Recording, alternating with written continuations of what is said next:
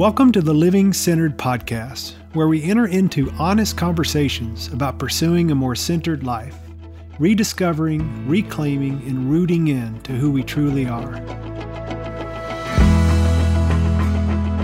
All right, well, I'm so excited to be back with you, Hannah. Me too. Bonus episode number 3 for Mental Health Awareness Month. Let's go. I love it. Today, we're talking about destigmatizing mental health. Yeah. It's something we're super passionate about. And it's kind of what we've been doing all month and hopefully all the time in the work that we do here at Onsite. But I love that mental health is kind of getting a spotlight right now in media. I love that celebrities are talking about mental health. I think it's great. And obviously that can take turns that aren't great or representative or fair or inclusive or whatever. So there's limitations to all of that. But I love that people are beginning to normalize it. Because I think for definitely the generations before us, and then we're kind of on that cusp of the like in the in-between generation, but it wasn't something people ever talked about. No.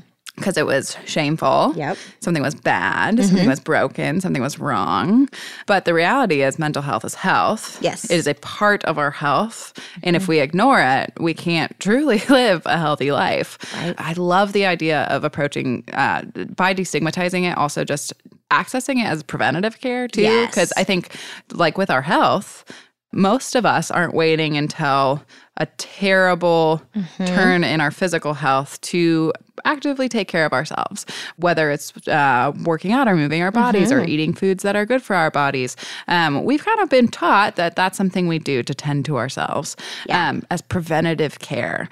And most of us have never been taught about mental health as preventative care.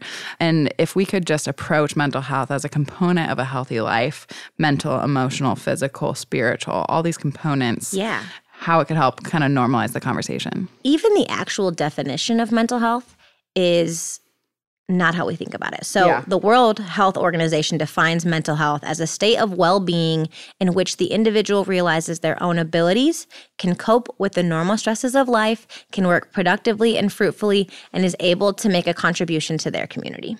We think very differently around that. We think mental health is only to be thought of when you are careening towards burnout, when you're overwhelmed, when you're seeking crisis or need like a really intense intervention. But how do we like to talk about like mental health every day. Like there are things that we can do, and the aim is not to get rid of the stress in our lives. It's just about to build the muscles around it and the practices and rhythms that we know will support our mental health. Yeah, that's good.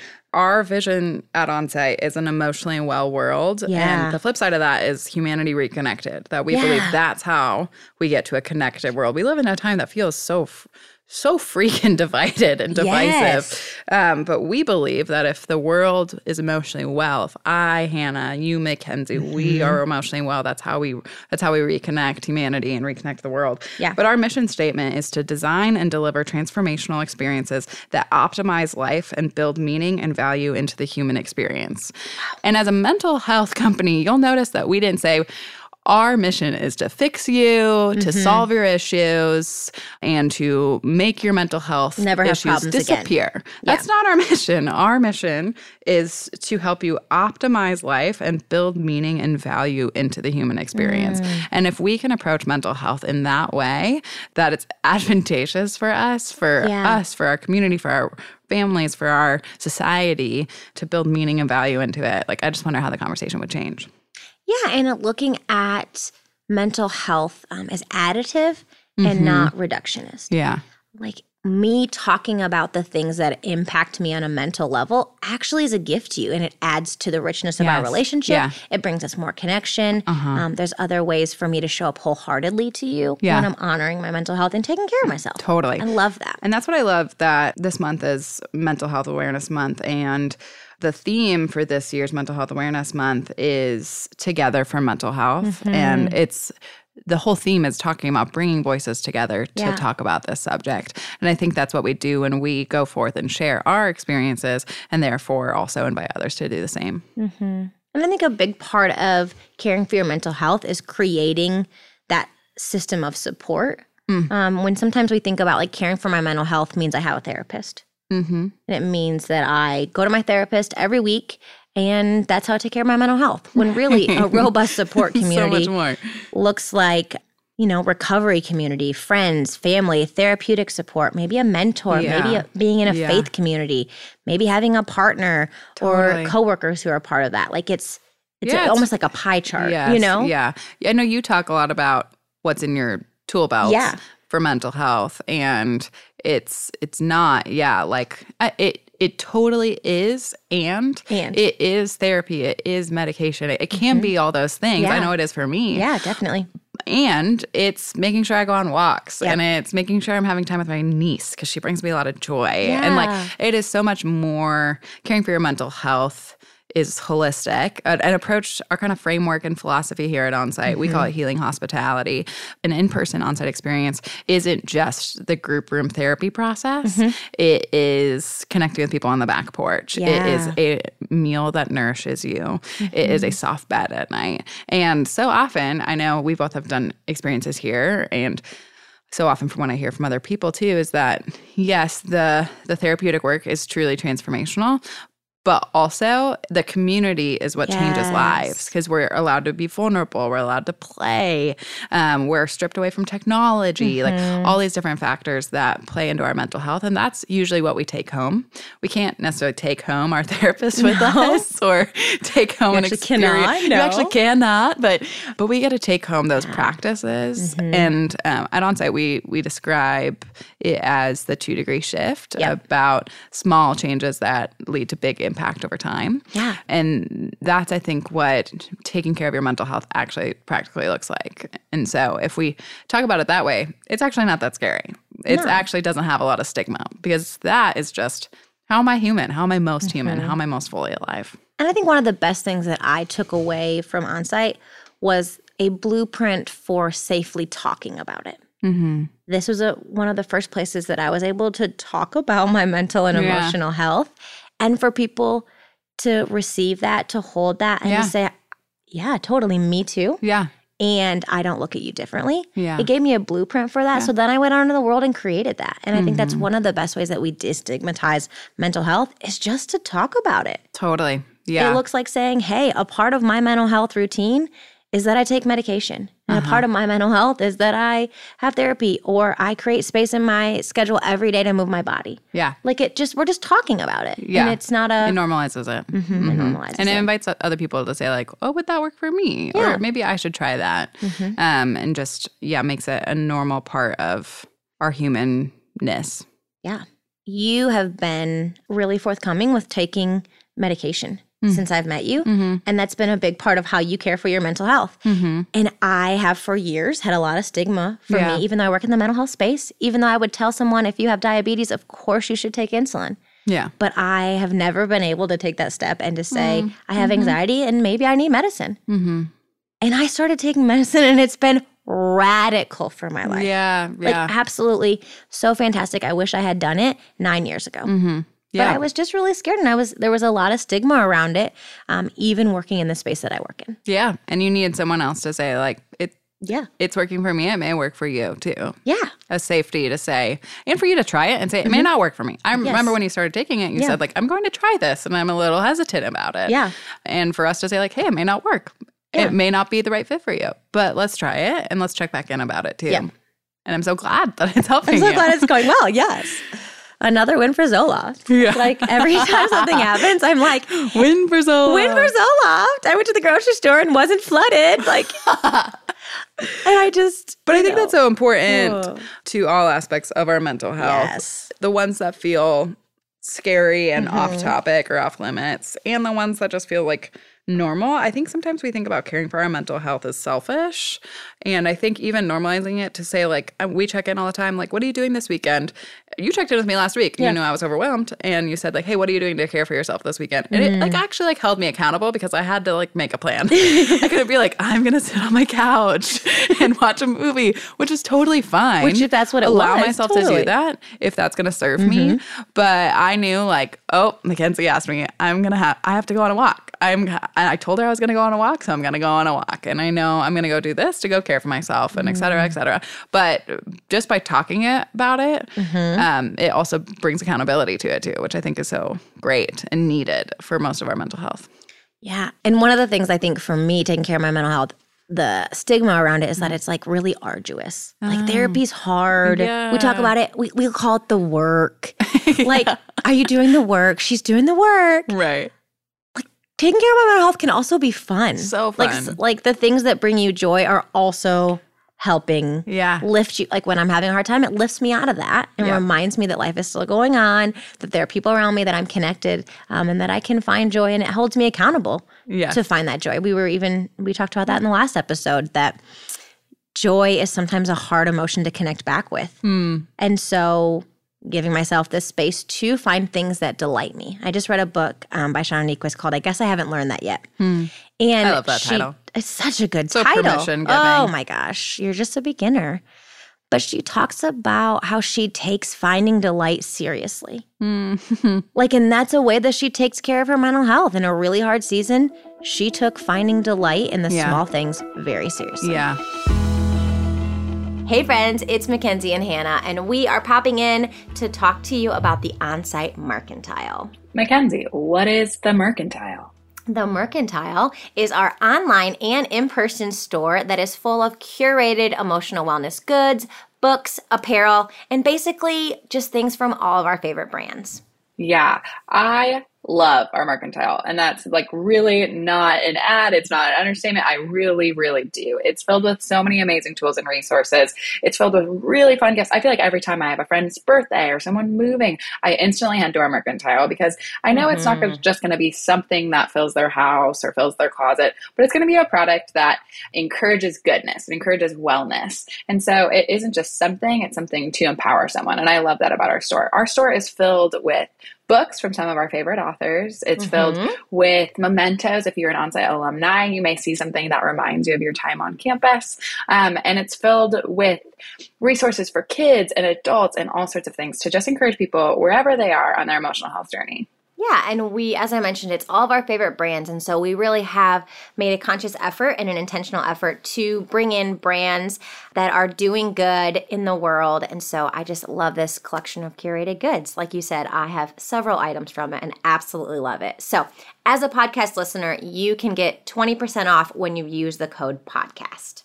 Yeah, so if you want to check out our online store, you can find it in the link in our website, but you can also go directly to onsiteworkshops.com/mercantile, and that will take you to all of our favorite resources. And in the top of that navigation, there's a little gift guide, and that will kind of feature some of our favorite products that we can't wait to get in your hands.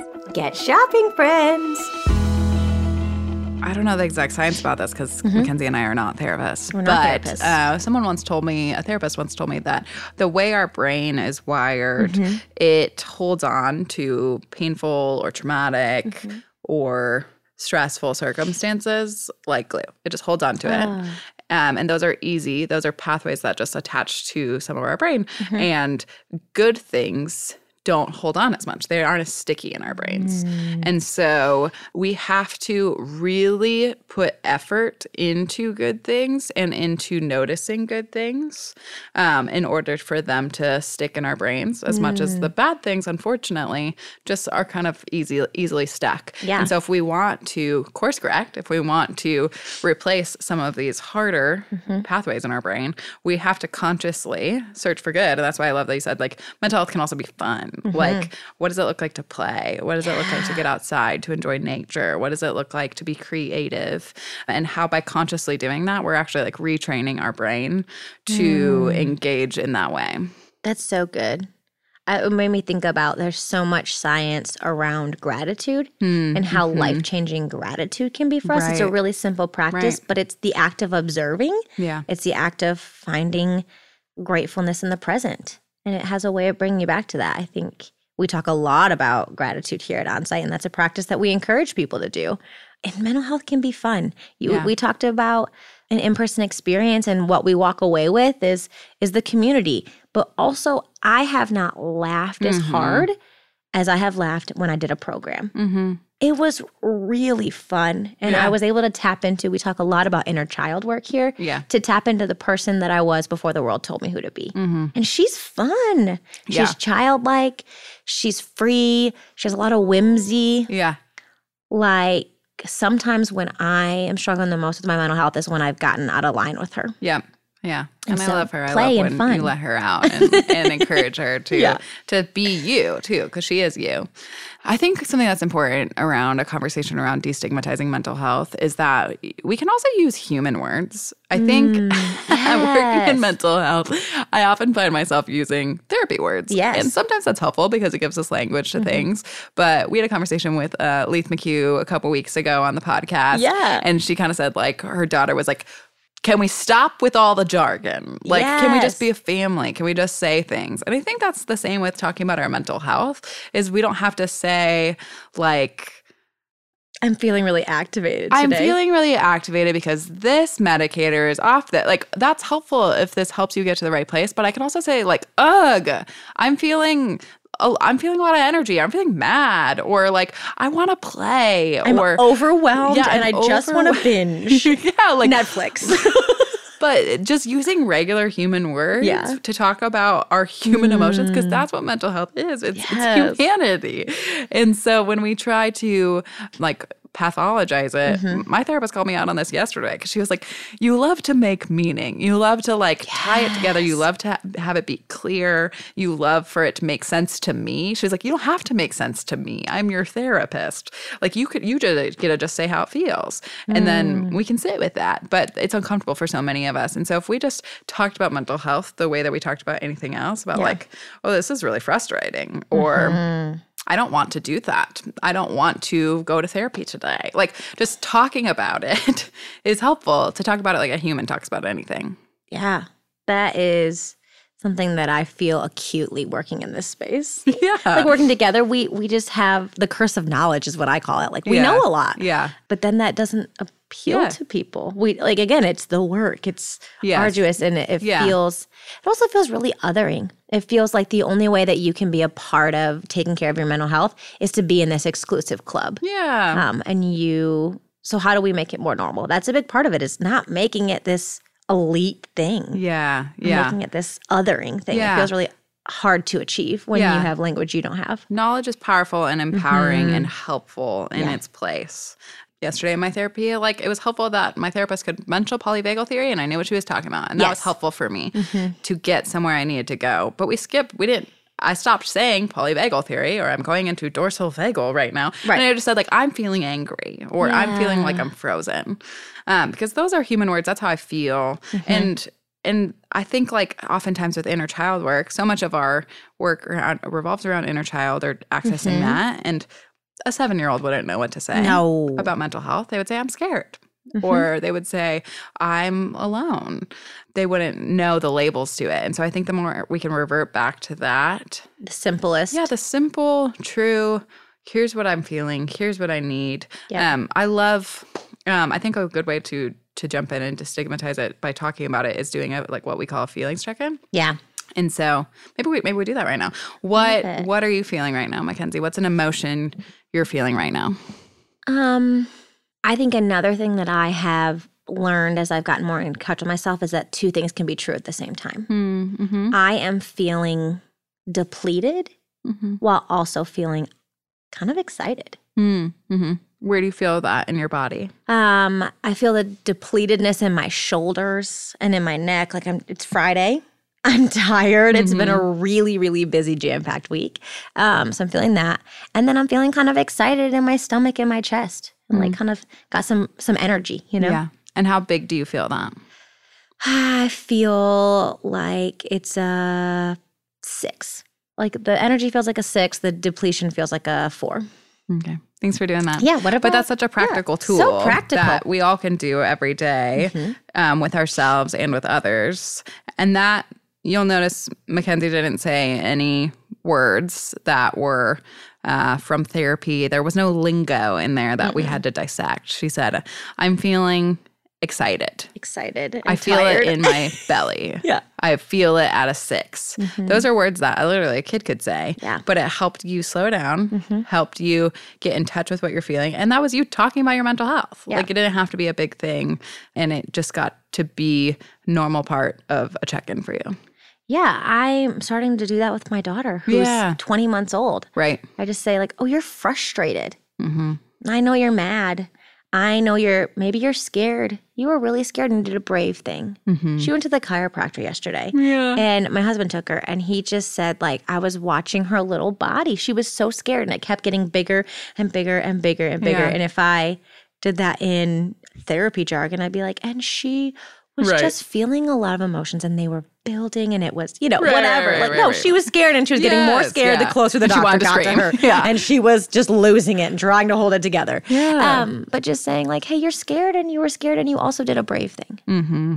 Yeah. And, we don't have to, two things can be true. You can be brave and scared at the same time. Yeah. I think something that we're both guilty of, which I know we're both working on towards, is like not wrapping it. Like, having that just be sometimes the answer is like, scared. I'm scared.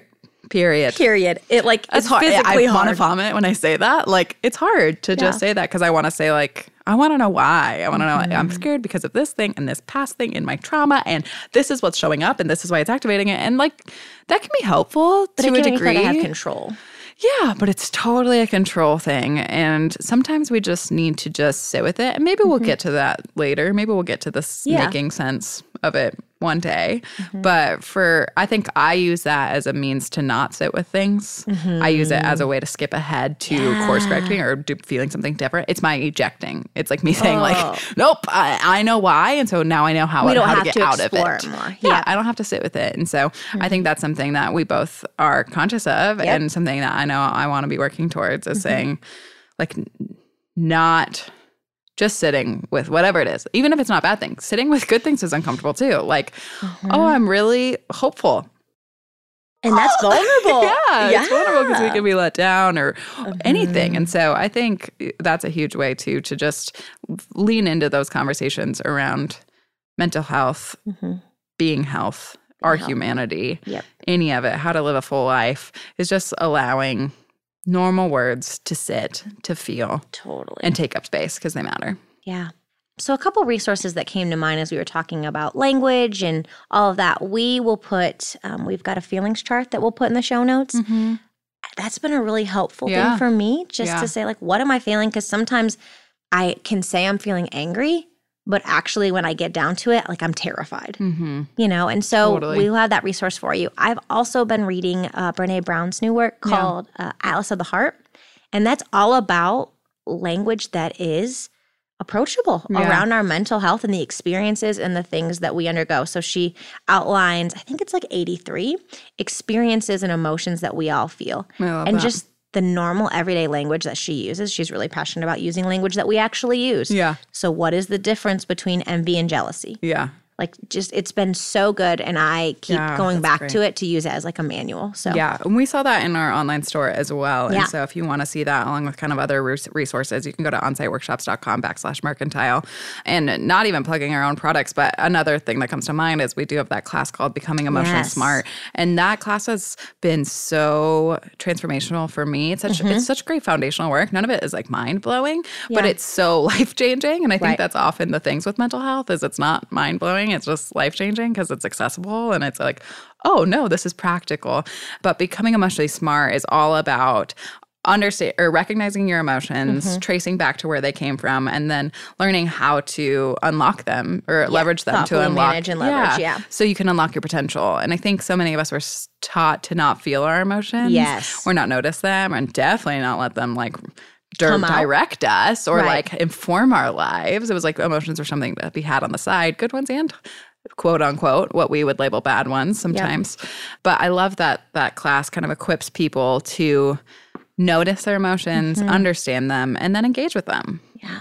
And so if you want to check out about that class too, you can go to onsiteworkshops.com/becoming, and you can check that out too. And you can save $20 with the code podcast. Yes, you were on it. I was like, make sure you give them that code. They're my people. I give them the code. We give them the code.